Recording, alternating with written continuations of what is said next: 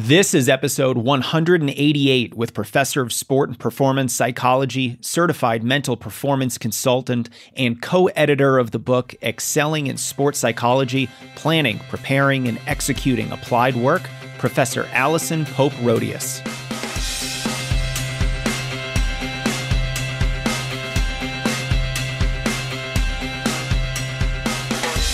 Welcome to the Strength Running Podcast. I'm your host, Coach Jason Fitzgerald, and the episode you're about to listen to is all about your thinking and how to have a better mental relationship with the sport of running. Professor Alison Pope-Rhodius is an expert in applying sports psychology principles to the preparation of athletes, and we're focusing on the growth mindset, how to harness it in your life, and how it can be so important for your self-confidence. But before we start, I want to make sure we're all wearing the same uniform today. On this show, you can expect conversations between me and the thought leaders in the running industry, coaches, performance psychologists, elite athletes, registered dietitians, authors, and physical therapists. Our goal is to give you the knowledge, the mindsets, and the tools to elevate your running performances. Because when you better understand the process of improvement, when you recognize knowledge as a competitive advantage, you'll be a wiser and more productive athlete. In addition to the podcast, you'll love our YouTube channel where we have hundreds of videos on weightlifting for runners, injury prevention, how to run with better form, and a lot more. Search Strength Running on YouTube, subscribe, and you'll see every video we publish on a weekly basis. And of course, if you've never visited strengthrunning.com, this is where it all began. Since 2010, we've been helping runners level up their training, race faster, prevent more injuries, and get stronger. You'll find our award-winning blog, our free email courses, and the full library of training programs and coaching services to help you accomplish your biggest running goals. This episode was made possible by Exoskin, a brand of high-tech apparel for runners. They make seamless apparel right here in the US of A that uses a patented knitting technology that works in all weather conditions, hot or cold. Check out all of what they offer at exoskin.us. Our guest today is Alison Pope-Rhodius, a professor of sport and performance psychology and certified mental performance consultant. She is the new program director for the Masters in Applied Sport and Performance Psychology at Holy Names University in California and co-editor of Excelling in Sports Psychology. One of her career highlights was traveling the world working with elite archers and coaches, culminating in working with the U.S. team and the UK #1 archer at the 2004 Olympics. She is renowned in her discipline and has been an active member of the Association for Applied Sports Psychology for many years and was made a fellow in 2018. In this conversation, we focus on the growth mindset, how to harness it to supercharge your running, common pitfalls to avoid, and specific strategies for incorporating this kind of training into your everyday running. If you'd like more on training your mind, go to strengthrunning.com/brain for our free email course on mental fitness. Now, without further delay, please enjoy my conversation with Professor Alison Pope-Rhodius. Alison, welcome to the show, and thank you for making some time today. Thank you so much for having me, Jason. Well, I would love to focus our conversation today on the growth mindset and how it applies to athletes, specifically runners. First, because I think it is critical to evaluate how we think about things. And second, I think it's mandatory for success as an endurance runner. I don't think you're going to get very far if you don't have a good growth mindset. But maybe we can start super high level here. What is the growth mindset? Good question. Well, it's a principle that has really gone across different sports, and obviously today we're talking about running. It was coined by the psychologist out of Stanford University, Carol Dweck, a good couple of decades ago, and she did a lot of research, specifically starting out with children, and they were focusing on how do people learn and how do people view success, and then how does that impact motivation. So the principles behind the growth and fixed mindsets are all geared towards helping people learn so that they can progress. And that information then feeds into your motivation for next time. So a growth mindset is where people believe that they have the ability to change, that they can develop their ability. So focusing not just on effort, but also the process. Whereas a fixed mindset, you believe that you pretty much are born with your talent. You can train hard, but a lot of the changes that you're going to see are more fixed, and you believe that they are already fixed to some extent. And at the extreme, some people believe that they can't really change it that much.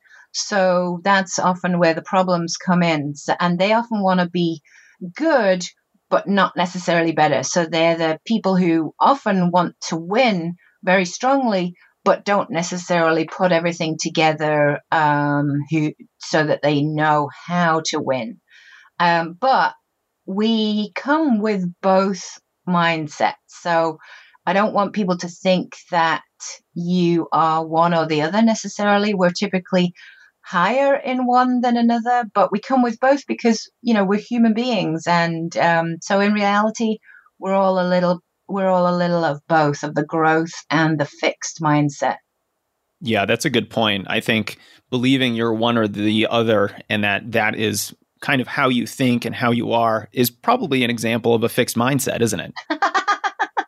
Yeah, it probably is. Yeah. So I think what happens is, I know what happens is, the environment that people are in at an early age. So parents, teachers, coaches, teammates, this is where we get taught to have these mindsets. And often, they can be of that fixed variety with a focus on winning at all costs and pushing that. And even, praising effort isn't necessarily great if the effort wasn't that good in the first place. So don't praise something that isn't there is also, a helpful thing to think about. I think we have a tendency to say, you did great, nice job trying. Okay, but there's more. How are they going to change their skills on the basis of that? So it sounds like constructive criticism is an important part of developing a growth mindset, because then maybe you understand the areas that you have to improve, and hopefully you're getting the encouragement and the guidance to then actually improve on those areas. Is that right? Yeah, absolutely. Constructive criticism is huge, but before you get to constructive criticism, you've got to be able to take constructive criticism. So how do you get into the mindset of being okay with that? So this is where the growth piece comes in.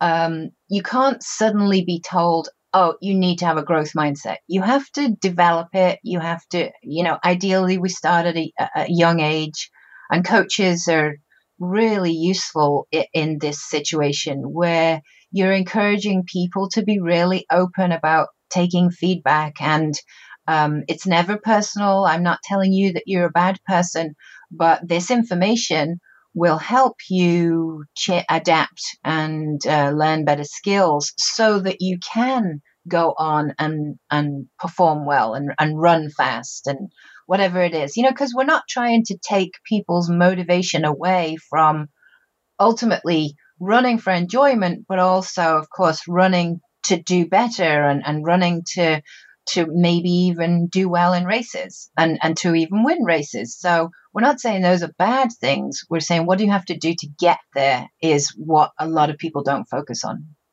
Now, of course, we're talking to a bunch of athletes right now, a bunch of runners, and they want to use this information to become better runners. But of course, the growth mindset doesn't apply just to athletics. It really applies to almost anything, doesn't it? Anything that you could learn, anything that you could grow into, anything that really changes you, right?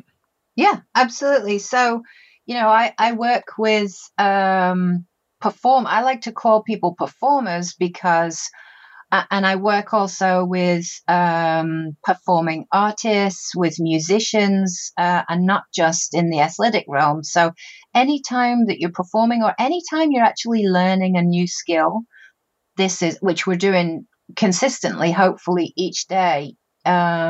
This is where a growth mindset comes in really useful, so that you can open your world up and shift.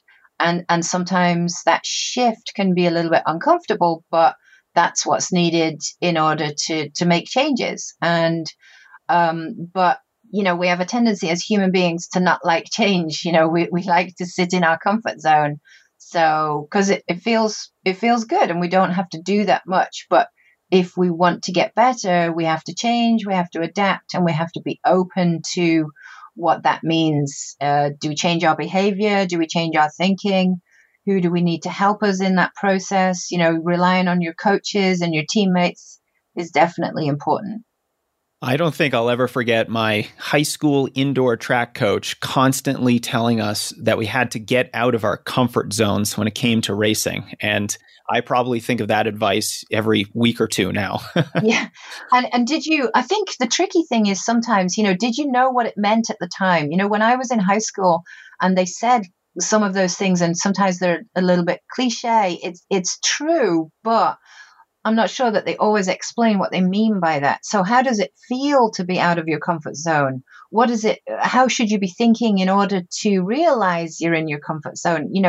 A ton of work. If you do the work on awareness, that's really helpful, because you have to realize you're in your comfort zone in order to be able to get out of it, typically. So, those kind of things are important. So, when you were in high school, did you realize what he meant?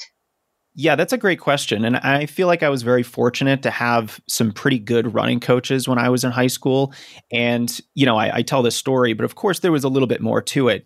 He would take us aside at certain points and really talk to us about what that would mean. And specifically to racing, he would talk about how, you have to take risks sometimes. You have to do things that you haven't done before. Maybe you take the lead from the gun. Maybe you surge 800 meters from the finish line instead of 600 meters from the finish line. And so there's a lot of opportunities within races to be more aggressive, to do things that you're truly not comfortable doing, because only through that process will you become a more skilled racer. And I do think racing is a skill that runners have to develop. So yeah, I was very grateful for that. And, getting out of your comfort zone, I think it is that kind of more general advice, but still, we can really unpack that and look at some things that are really helpful for runners to get them doing things that, are a little bit scary, because that's where all the growth happens. Yeah. And I wonder if they have to be scary, though. Do they always have to be? I would argue a true growth mindset also realizes that not all those situations have to be scary. If you're a true believer, you're actually, it sounds kind of weird, but I think you can get the growth mindset to be your comfort to some extent. So be comfortable being uncomfortable. Have you heard that phrase? Oh, of course. Yeah. So it's an interesting shift. Because we do say, yeah, this is work, and yeah, you have to then get out of your comfort zone. But as human beings, we like comfort. So how do we get people over into that mindset is that it's natural. It's not all uncomfortable. Some of it you'll really enjoy. You'll definitely enjoy the outcome, because you'll ultimately be running better and faster, but it's going to take a little bit of process. But let's find the nuggets of joy almost along the way, so that you can develop your growth mindset. So growth mindset doesn't have to be an onerous thing. Yeah, for sure. And I think sometimes in running, it can seem that way because, running can be an uncomfortable sport. You have to push yourself when, your brain is screaming at you to slow down or stop. But, some of those risks, I'll put risk in quote here, but some of those challenges, those risks, those, quote unquote, scary things that you might want to do in a race, they're certainly worth it. And I think the more that you do it, the more you realize that it's not really that scary. It can seem that way, but after a while it becomes, part of your racing style, part of your mindset, part of the way that you compete against other runners in a race. And so it can be a really transformative, type of mindset to have. I often say that, showing that level of concern shows that you care. So does your reaction always have to be negative or, often people are anxious before they run, especially in races. It doesn't have to be that way. You don't have to have that interpretation of the feelings that you have. It could be that you're exactly where you need to be. You're exactly working on your growth mindset. But, it's a shift to get to that point. Yeah, for sure. And I do want to talk about how to make some of those shifts and some of the strategies where we can, better develop this kind of a mindset as we're going through our training. But I would love to back up and maybe talk a little bit more about some specifics. And maybe you can give some examples of when an athlete is demonstrating a growth mindset, in a specific circumstance, and when an athlete is not demonstrating a growth mindset. Yeah, when they're not, when they're have a fixed mindset, really you can, and again, this is for all of us. You're focusing primarily on the outcome. So if you ask somebody, how do you want to, what are you thinking about the race today? And you ask them what their goals are, and it could be very outcome oriented. So with running, obviously it's racing and it's positions. Are there any other outcomes that I'm not aware of? Some athletes want to finish a certain distance, especially if it's their first time at a distance or if it's an ultra marathon distance, for sure. So finishing, times, and placement. Those are the more performance oriented goals, for sure. Yeah. So if we're focusing on outcomes, those are definitely the keys. Those are your little flags to identify that somebody is thinking in that way.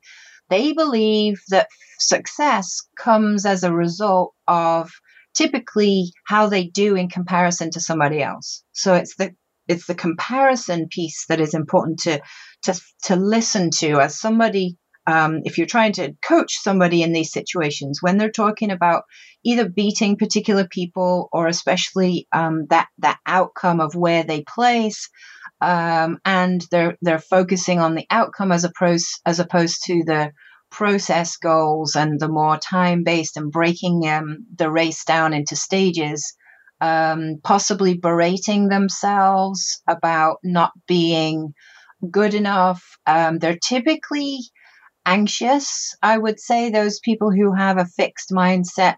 There are perfectionist tendencies as well that come along with the fixed mindset. And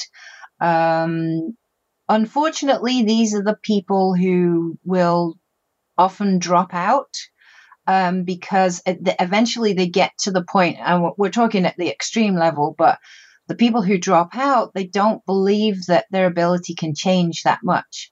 So eventually they get to the point of, well, what's the point? Because they're focusing on the outcome and they're not believing that what they do will necessarily change their ability. So that's at the furthest extreme of what can happen. Yeah, and I can see how having that sort of mindset, it can be so limiting. And thank you for kind of giving us an overview of some warning signs that we might be able to see and identify so that if we're maybe going down that road, we can maybe pull ourselves back a little bit. Now, Alison, in running, we runners experience so many challenges, whether it's injuries, canceled races for sure over the last year or so, to the fact that running can be such a difficult sport as an endurance sport. How can the growth mindset help us overcome some of these challenges to make them a little bit more manageable so that we maybe don't get so down on ourselves, don't get so negative, and maybe come out of some of these challenges feeling stronger and maybe even more confident in ourselves? Yeah, I think it's a great question. So a growth mindset at its very core, it argues that if you think you can influence the outcome and what's going to happen next, you're more likely to try. So that's the whole philosophy about this way of thinking is if you think you can change your ability by trying certain skills and getting better on those skills. That will influence your motivation for next time. And you're more likely to try because you think, so you can see that it's very cyclical. So focusing on the process, focus on the tiny, small, controllable goals that are really important in training and in races as well can be really helpful. So going over what are all the things that you have control over, and you can come up with a long list if you focus on small things. It could be around pace goals. It could be nutrition. It could be hydration, sleep goals. You want to keep a journal. What are you going to put in that journal? Learning how to relax, learning how to breathe, making a long list of all the things that you have control over typically can be really useful. And then what you can do with that information is you can pick out some of the areas that you feel are strengths, because I think we have a tendency to focus more on the areas that we're not good at. But it's important to focus on, well, what are your strengths? What are you good at? Because that fills you with confidence. And then in addition, where are your biggest challenges? When you rate yourself on each of these little small controllable goals, how do you think you're doing on each of those? You could do a 1 to 10 or a 1 to 5, and then you can identify what those areas are. So I would focus so much on the process and on those small controllable goals and just reinforcing that as much as possible. Because if you think you can influence the outcome, you're more likely to try, and your motivation will just keep going. And that will push you not only in training, but also in a race. You know, Alison, this is making me think of when I first started running. One of the things that I really loved about running was, I experienced all this progress at first. And I started running as a cross-country freshman in high school. And very quickly, I learned that most things in the sport, I do have control over. And I think that's what I love about running so much. I don't have any control over my genetic talent that I was born with, but almost everything else, I can influence the outcome. I can run smarter workouts. I can pace myself better. And your advice to focus on the process and really make a list of all of the tiny controllable goals that you might have, I think is just fantastic, because on a day-to-day basis, runners have a training schedule that they're following. And even if that training schedule says today is an off day, just recover, rest, you don't have any exercise scheduled, you can control how well you recover based on your nutrition, your sleep patterns, how hydrated you're staying, and whether you're reducing stress and anxiety in your life. And for me, that was so exciting. I can not only control my training, but I can control my recovery from the training and every little detail about my running. And I think the ability for me to have so much control was one of the reasons why I loved running in the first place. Yeah, I think that's interesting.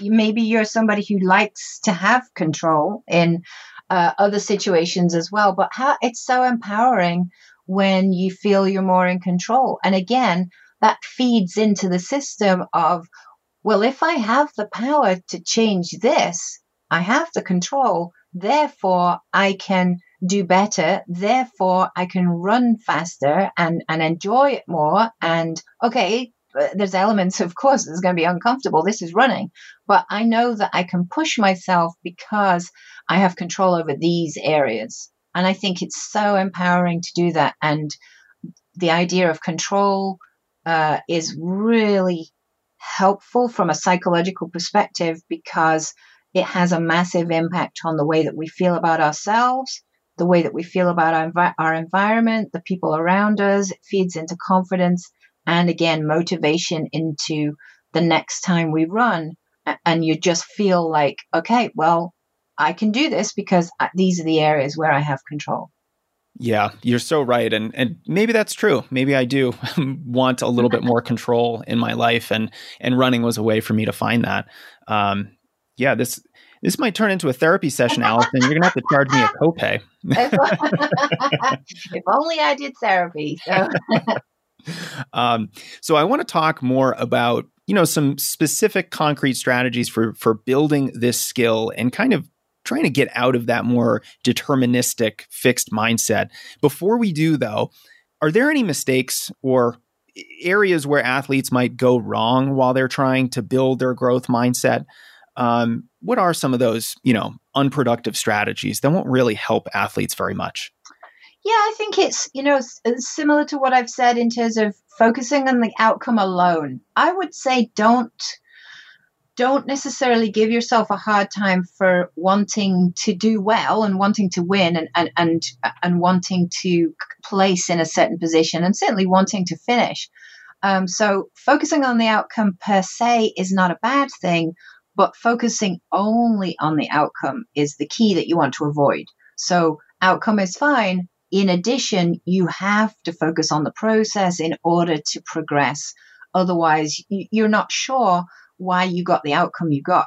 So you can't learn from that necessarily. So by focusing on the process, it builds the picture in terms of what do I need in order to do that. So if you're always wanting to win, but you don't know what you have to do to get there, that's not going to be ultimately helpful. Wanting to win is fine, but also you need to know, well, what does it take in order to do that? I think being told by coaches that effort was great when it wasn't, I think is something that we have to try and avoid, because there's a misconception around the growth mindset sometimes, and Carol Dweck has written about this as well. If you focus on praising effort that wasn't really there, are you praising them just for showing up?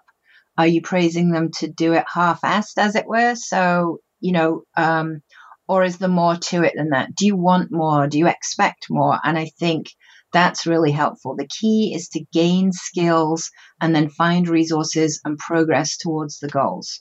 Being told you can do anything is not necessarily helpful, because what do I do with that information? It sounds good and it sounds positive, but it's not actually very helpful and productive. Where do I go with that? What kind of goals can I set around that? So I think those can be helpful. Yeah, and I'm always very hesitant and cautious about folks who say you can do anything you put your mind to, all that kind of advice, because that's not actually true. And I always feel like I'm being sold a bill of goods when people tell me that. It's like, no, I want you to be realistic with me. There's obviously things I'm never going to run a 4-minute mile, and that's okay. But I want any coach I have to be very honest with me. And I think that honesty can go a long way with building trust and giving the athlete a really good, realistic view of what they might be capable of. Okay, so let's get to the great stuff, Alison. Where can we go really right in building this skill? We've talked a lot about focusing on the process, focusing on what we can control. Are there other strategies that help us open up our mind and really give us the confidence to think that we can, change and go accomplish our goals that we haven't yet accomplished? Yeah. Well, actually, you know what? You just used one of the key words that I think is really important, is the word yet. So if you use the word yet, what does that do to the way that you're thinking? Well, I am thinking that I just haven't accomplished whatever I'd like to accomplish yet. But if I put in the work, if I'm strategic with that work and I have a good plan, I think I could reasonably accomplish whatever it might be, whether that's a running goal or some other goal. So what you've done is open the door to opportunity. So you haven't closed the door by using a fixed mindset. So automatically, by saying yet, you have a growth mindset, because you have opened your mind to, there's a possibility that I can do this in the future. So I think that can be really helpful. Straight off, I'm a big believer, and the research obviously helps with this, in learning more about yourself. So in order to change something, you often have to identify what it is that you want to change. So learn to notice yourself in either mindsets. So you can do that either passively. You can ask other people to help you along the way in identifying these areas. If you're a runner, you can ask your coach to help you if they understand the different mindsets. You can keep a journal as well. So learning to notice yourself in either mindset, because again, you're going to have a combination of both. You're not always going to have a growth mindset. You're certainly not perfect because we're all human beings. So notice, when does it happen? What's the situation in which it happens? Where were you when it happens? And how did you react? How did you feel? How did you think?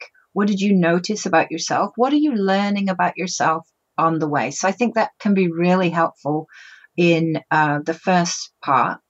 Then once you understand a little bit more about your own mindset, you're reflecting on it, you're almost welcoming it in as well to some extent. Even the fixed side, it's who you are. You reflect on it. Carol Dweck talks about naming it, and then you can shift it.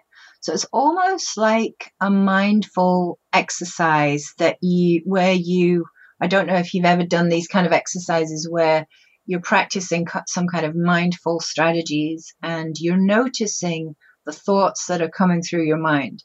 And you can do the same with the mindset. So notice when you're in that fixed mindset, and you can name it. You can even literally give it a name if you want. And some people, and she talks about this in her book, giving it some kind of identity can take away its power to some extent. And then you can do something a bit more concrete about it. You can give it a funky name if you want to, or a regular name. And I think that's pretty interesting.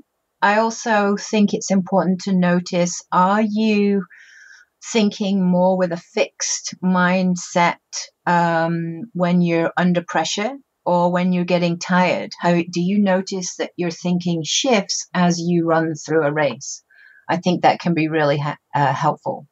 I really like the journaling idea, Alison, because, most runners do keep a training log, whether that's an analog log in a notebook. I'm looking at my collection of about 12 years of training logs next to me from when I was in high school and college, or they're doing it online, maybe on Strava. Is that a good place for runners to reflect on, the harder workouts, the long runs, the races, and those moments when, we might have, some sort of quote unquote mental weakness and start developing signs of this fixed mindset?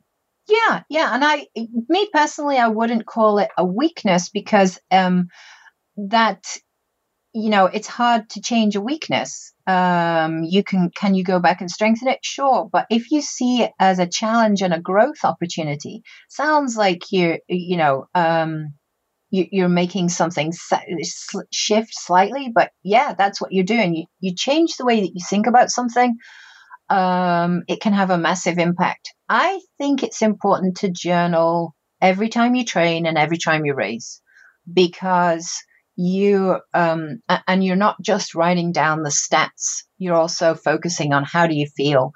And a really important question for me when you're keeping this kind of reflective journal as well is, well, what did you learn about yourself in this process? What did you learn today? And the more you focus on that, you can piece out the growth versus the fixed mindset moments, if you like. So I think it's really helpful. So I like that. I like journaling. I think that's a good way to go. Aside from journaling, after every training session and trying to kind of pick up on patterns with your mental approach to the sport, do you recommend before, say, big races or workouts, maybe there's an epic long run that you're doing as you're getting ready for an ultra marathon? Do you recommend going back and maybe looking over some of those entries to make sure that you're not falling into some of the same mindset traps that you might have before? How do you think about, going through the older entries to then improve on your future performances? Yeah, I think to some extent, if you grew from that opportunity, I think people sometimes have a tendency to go back and possibly berate themselves for not doing better. So I think if you find it useful, then it's a good thing. Then it can help your thinking and it can help you feel better. And you can are you truly learning from that?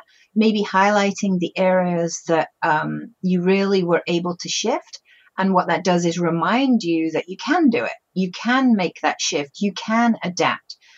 You can have a growth mindset. You can focus on your skills. Your ability isn't fixed. So, yeah, I think it can work.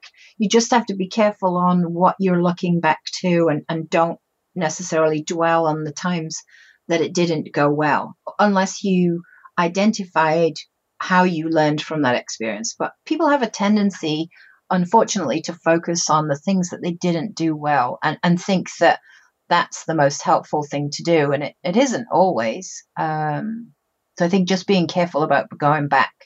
Yeah, that's a good point. And how do you, maybe we can unpack this a little bit. How do you kind of straddle that important line of not dwelling on a poor performance or a time when you didn't perform the way you wanted to, but at the same time, you're learning from it. You go back on it and you say, okay, I made this mistake. This time I'm going to really work on this. And I think I have a chance to, be great at this particular skill this time around. How do you kind of balance those two competing goals? I think if you tap into how it feels, I think I just use the word think. We have a tendency to be in our head very often. And I think if you can focus on, okay, how did it feel when I did and had that outcome?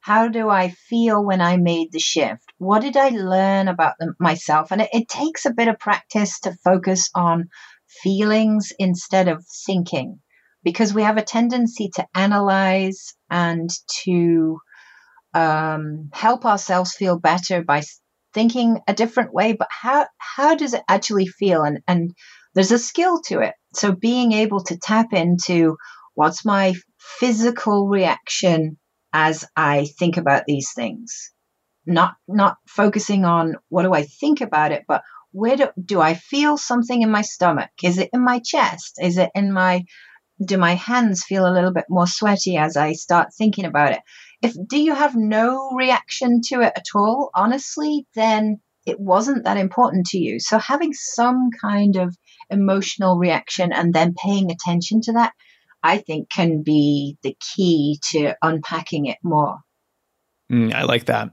Now, Alison, one aspect of the growth mindset that I think is really interesting is that, if you have more of this kind of a mindset, you're probably not always out to prove yourself to other people and to yourself. You're on the right path. You're patiently building your fitness, you're growing. And that means that you're okay with maybe having a bad workout. You're fine with another runner passing you on an easy recovery run, or you're comfortable taking time off after a goal race because you know that that's part of the plan. Can a growth mindset help improve your self-confidence in this way? It definitely can. A growth mindset can. Every way of thinking and feeling before you train and during and before and during races and after can have an impact on your self-confidence. So for me, the focus is back to control, because if you feel in control, not only does that impact your motivation for the future, but it also impacts, we know that has a massive impact on the way that you feel about yourself, and therefore how confident you feel about being able to make the changes. I think consistency is also really important, because then you're able to learn from it and tweak it for next time. So learning is the key. You can also project self-confidence. I'm a big believer in looking the part, faking it till you make it. I think actually goes a long way in terms of helping people feel confident as well. So growth mindset is one element that can help you feel more confident. And the reason behind that is because you're focusing on control and consistency. And that is going to make you feel great. If you know that what you did, what you achieved, because you focused on a small process goal along the way, if you achieved that, you think, well, that's great. I can see if I can do it again. And then if you can do it consistently over and over, and then keep increasing the difficulty, that's huge in terms of how you feel about yourself and your self-confidence. So another strategy that I just wanted to mention for getting yourself into that growth mindset is something you can do is deliberately handicap yourself, which might seem contrary to the idea of racing. But I know some running coaches who deliberately force their runners to start the race late, so that they have to play catch up the entire time. And what that does is remove the ability to compare yourself to somebody else, because you're doing your thing, and it forces you to be more focused on what you're doing and your goals. So it's very deliberate, and it's very interesting in terms of how that impacts the way that you think and feel as a runner. So it's very indicative. Is that the right phrase? It is now. Yeah, it is now. So for getting yourself obviously ready for racing, you're like, what? I'm going to start late? Yeah, but purposefully. And obviously you're not going to do it for, a race that you want to place in a certain position. But it's interesting to do those kind of challenges, because again, you're trying to control the environment, and you're trying to not only make yourself feel uncomfortable, but it takes away that element of comparison. So that can be really useful as well.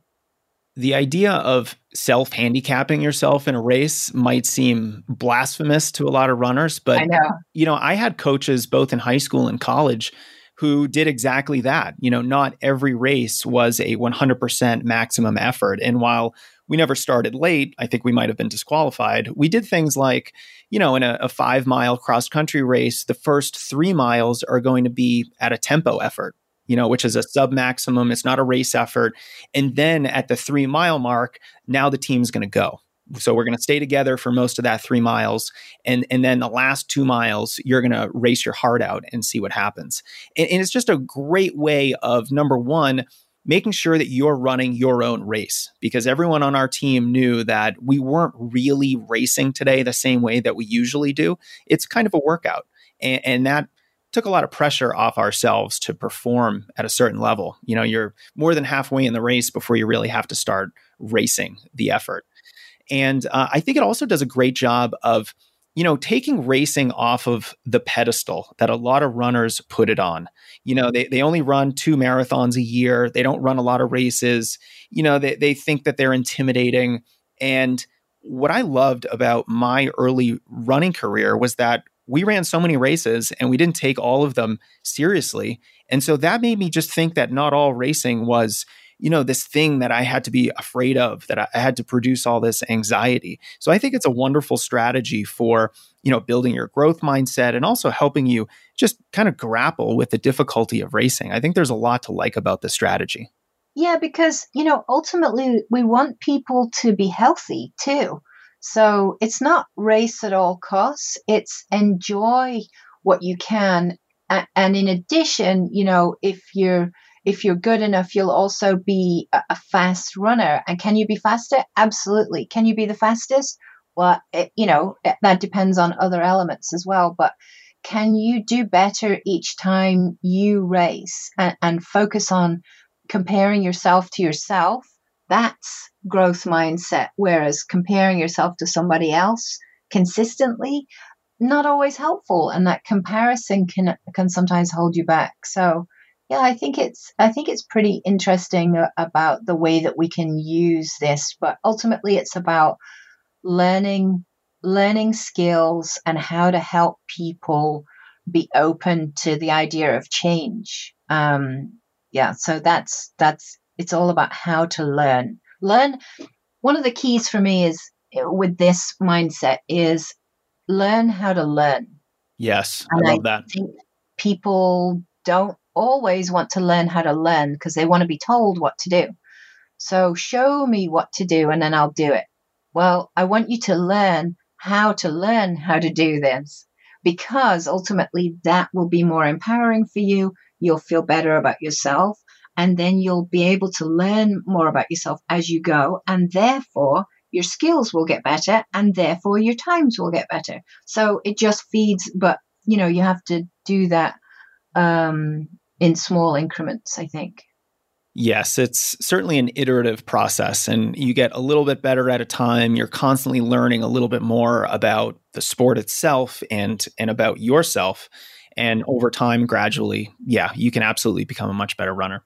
Alison, this has been just fantastic. I learned a lot, and I love talking about how we think about our thinking and some of these meta learning processes, because I think, knowledge is a competitive advantage. The more we know about the sport, the more we know about ourselves, the better runners we're going to be.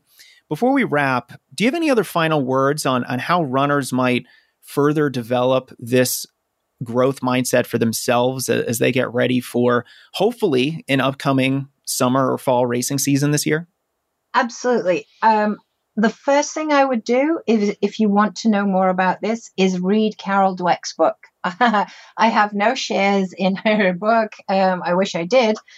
She sold a couple of million copies already. So the book is called Mindset, and it's by Carol Dweck. It's a pretty easy, relatively easy read, and shouldn't take you too long. And that will get the information from the horse's mouth, as it were, because there's a lot of misconceptions out there, and there's a lot of myths, and there's a lot of miscommunication about what a growth mindset is, because it's a very tangible concept. But I think people sometimes give the wrong spin on it and the interpretation. So we have our students reading this right now. So it's a really important book to read. So I would always say, go to the horse's mouth and avoid the misconceptions. People who are out there pretending to be mental skills coaches and are not necessarily, go to the information. Learn how to learn. I also think celebrate the times that you grew as much as the times that you won is also very helpful. And I think we downplay those sometimes. And parents and coaches can be really helpful. Instead of asking, did you win today? Asking, if they weren't necessarily there, or asking about training, ask how they did, how did they feel after it? Focusing on how things feel physically and inside your body. How does it feel in your head? How does it feel in your heart? What do you think you are learning about yourself? You can do that from a pretty young age. I also think it's really important to think about becoming more coachable. The more coachable you are, the greater chance that you're going to have a growth mindset. And obviously coaches are going to love that, because that's really helpful. And believe in the importance of change and growth, because stagnation is the death of high performance. I think the top tip that I mentioned was using the word yet is really helpful, because it opens the door of opportunity to change and learn. And so it's a simple shift, and then you can just add that onto the end of your sentences. I don't have the skills to run X time yet. And then typically you'll follow that up with, but I think by this date, I think I can get there. So learning about yourself, and then accepting that you can change, and then proactively look for those opportunities to grow and adapt. So finding those through the journaling process will help as well. So it's learning more and more about yourself along the way. I love it. And as someone who used to think he was fairly uncoachable or not very coachable, I really appreciate that now that I'm a running coach. And, you mentioned Carol Dweck's book, Mindset, and it sounded so familiar to me. And I'm looking over at my bookshelf. In my stack of books that I haven't read yet, I have Mindset, The New Psychology of Success, How We Can Learn to Fulfill Our Potential by Carol S. Dweck. I have it right here, but I haven't read it yet. I'm so excited to now after your glowing endorsement. Now, I also understand, Alison, that you are starting up a new program. That sounds very exciting. And could you tell us a little bit about that?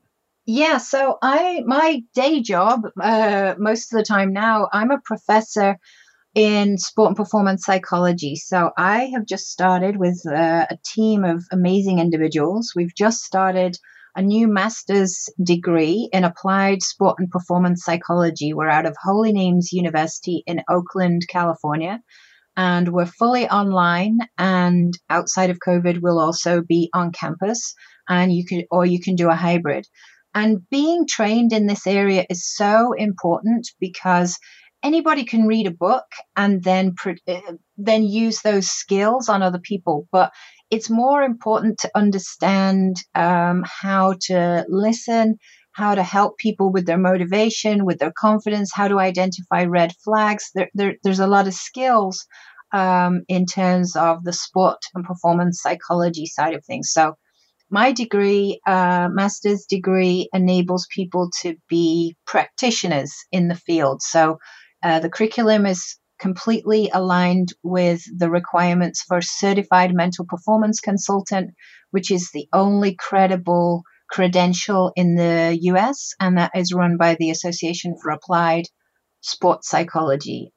So if anybody wants any further information about the masters, we also have a certificate for people who are coaches or trainers who want to know a little bit more about sport and performance psychology.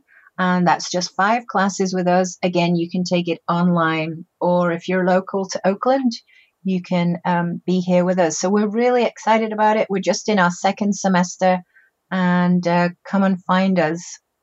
Well, that's very exciting. I'm going to include links to all kinds of resources in our show notes on the Strength Running site. Alison, thank you so much for being here. Thank you. And that concludes my conversation with Professor Alison Pope-Rhodius. Go ahead and leave a review in Apple Podcasts if you found this episode helpful and have been getting value from the podcast. Those reviews help us reach more runners, and I would be very grateful. And a big shout out to Exoskin for making this episode possible. They're excited about launching a men's baseliner and a women's lightweight pair of shorts in the next few weeks. The announcement's going to come on their social media pages at Exoskin USA, so don't miss out on that. And they're also offering 20% off your order with code SR at checkout at exoskin.us. I'm fortunate to have discovered Exoskin a few months ago because they're making innovative apparel for hard-charging athletes. They use a patented knitting technology that keeps you warm in the winter and cool in the summer. And I recently made the mistake of thinking their gear was only for the winter, but it's actually been used in Death Valley races. The heat dissipation must be good.